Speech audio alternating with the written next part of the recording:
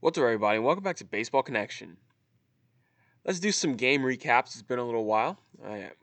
Obviously, a little while is just going to be a couple days, but let's do it anyway. I think the big game from Thursday night was the Phillies beating the Cubs 17-8. Not merely because the Phillies won, right? But Bryce Harper has really been getting a lot of attention and deservedly so because he's been having a monster year. And he seems to be putting it on display every night now. I mean, he's been on a very extensive hot streak now. It's not just been like a week or two. It's been a couple months. He's really been tearing it up, and his overall numbers are stellar. And he's now firmly in that National League MVP conversation.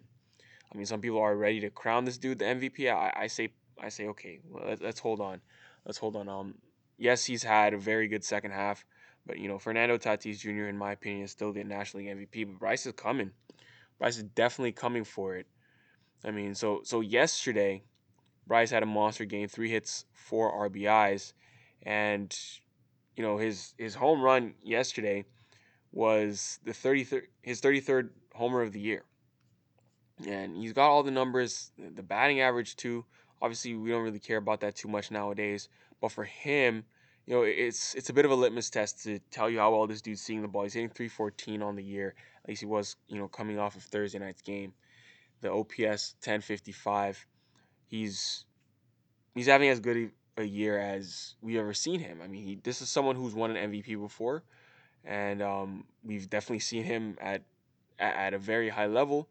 But this to just see it in a Phillies uniform, obviously they can't be more happy than what they are right now. He's sitting at 5.4 wins above replacement right now, according to Baseball Reference. If we go back to his MVP year in 2015, he finished that season at 9.7. So he's obviously going to clock in well below that. I would say the main reason for that is because of his defense. His defense has not been good this year. He's minus 1.3 with his defensive WAR. So that's knocked him down quite a bit. Whereas the year he won MVP, he was 0.1, nothing crazy, but at least it wasn't a negative number. Nonetheless, that game was in Philadelphia and 17-8. It was just a lot of late runs scored. I mean, Philadelphia put up, what was that, 10 runs? They put up 10 runs in the latter innings, some innings 6, 7, and 8. The game was tied 7-7 before that.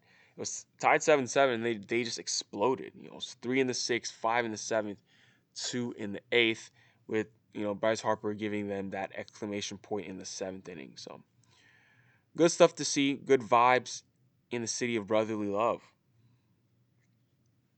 If you go out to Baltimore, Yankees were playing the Orioles. Orioles won this game 3-2. It's one of those games. I mean, Ryan Mountcastle, so his rookie year has been outstanding as well. 29 home runs on the year now for Mountcastle. And well, he's playing first base last night, but he's a corner guy. He can play first, he can play third. Honestly, maybe eventually they might move him out to a corner outfield spot, but he's having a very good rookie year for them, and 29 home runs. He's probably going to cross 30, and he's going to be in that rookie of the year conversation. I mean, obviously there are a lot of good players that are in that hunt, but he's going to be in the conversation for sure. But yeah, Jordan Montgomery started for the Yankees and looked very good. 5 2/3 with 12 strikeouts, ladies and gentlemen. 12 strikeouts for Jordan Montgomery yesterday against the O's. Wasn't enough though. Just this game did go to extras, and then Baltimore scored in the bottom of the 10th to walk it off. But they'll take it. A win's a win. And if we head out to Kansas City, so Salvador Perez has been, I mean, we know this. This dude has been mashing a lot, but he just keeps hitting home runs. Thursday night was or Thursday afternoon, I should say, was his 45th home run of the year. Hit that to left center field. Salvi has a very good chance to lead the majors in home runs. I mean, not just him. You have Vladimir Guerrero, obviously. You have Shohei Ohtani. But Salvador Perez has been on quite a streak here. And yeah, I mean, we'll just have to wait and see how these next couple weeks pan out. But maybe he'll even get to 50 home runs on the year. That'd be pretty crazy for a catcher, wouldn't it? If you head out to Chicago, the White Sox took on the Angels. Angels beat them 9-3. I will say, it has kind of leaked over the past couple days that the Angels are, they're considering shutting down Mike Trout. Obviously, with with a couple weeks left in the year, there's really no point in Trout coming back this year. Why would he? Why would he come back and then, maybe if he's not 100% and then retweak the calf and then have to go into the offseason hurt? Well, if you're just a few weeks away from the offseason, just shut him down and let him come back next year at full strength. It's a bummer because obviously Trout, has been he is the greatest player in the game. I'm not gonna hop off of that, but he's been hurt a lot. He's been hurt a lot the past few years, and even when he was playing this year, he was off to the best start of his career, and we were wondering like, wow, are we about to see, an absolute monster year from Trout? And then all of a sudden, before we knew it, he tore his calf and his year was taken away.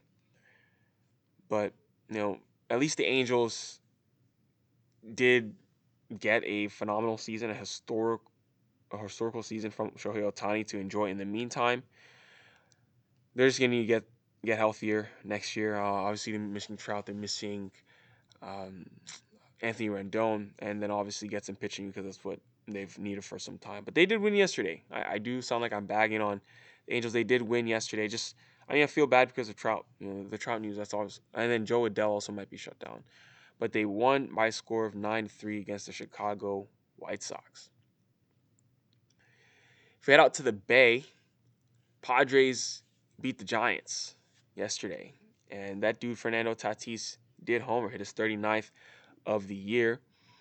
And, Kevin Gausman was on the mound for San Francisco. He's been phenomenal all year, just coughed up 4 runs in 5 innings. He did that, and it was a bullpen game for the Padres, and they were able to weather the storm. End up winning this game by a score of 7-4. If we head out to Arlington, Astros just beat up on the Rangers 12-1. Plenty of offense for Houston. Correa and McCormick went deep. Doubles from Tucker, Alvarez, Altuve, Myers, Aledmus, Diaz. Just domination. Not much else to say there. And then last but not least, if we head down to the Trop, the Detroit Tigers took on the Tampa Bay Rays, where the Rays won by a score of 5-2. Yandy Diaz leading off with a home run, to start the game. And then, Mike Zunino would chip in with his 31st home run later in the 6th inning. And, those were the big hits for them. But at the end of the day, 5-2 was the final score down in the Trop. We talk about rookies, right? So we were talking about, American League rookies. Remember, Akil Baddoo is also a rookie this year. That's someone, I remember earlier this summer I was mentioning him. He wasn't in the lineup yesterday, but he just came to my mind because we were talking about, Ryan Mountcastle. That's also a very impressive rookie. And he's had a very good year with the bat. And more than that, I believe last time I checked, I think he leads the major leagues in triples. Yeah, he does. He leads the major leagues in triples right now. So pretty impressive for a rookie.